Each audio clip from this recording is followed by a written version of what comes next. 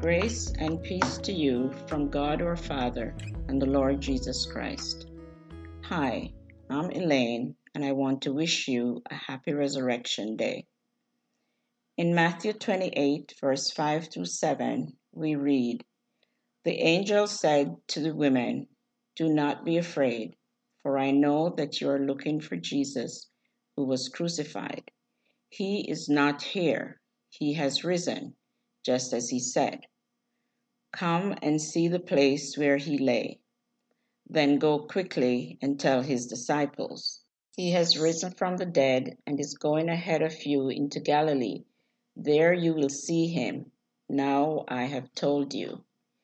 He is risen reminds us of the joyous news that all of us who are followers of Christ all over the world celebrate on Easter Sunday. God proved his love on the cross. It was God saying to the whole world, "I love you."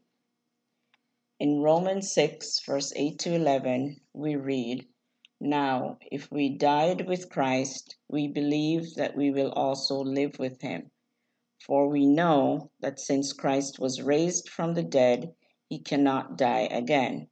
Death no longer has mastery over him. The death he died to sin once for all. But the life he lives to God. In the same way, count yourselves dead to sin, but alive to God in Christ Jesus." May you be encouraged and your faith be strengthened as you reflect on the awesome power of God, the sacrifice of our Lord and risen Savior, Jesus Christ. Amen.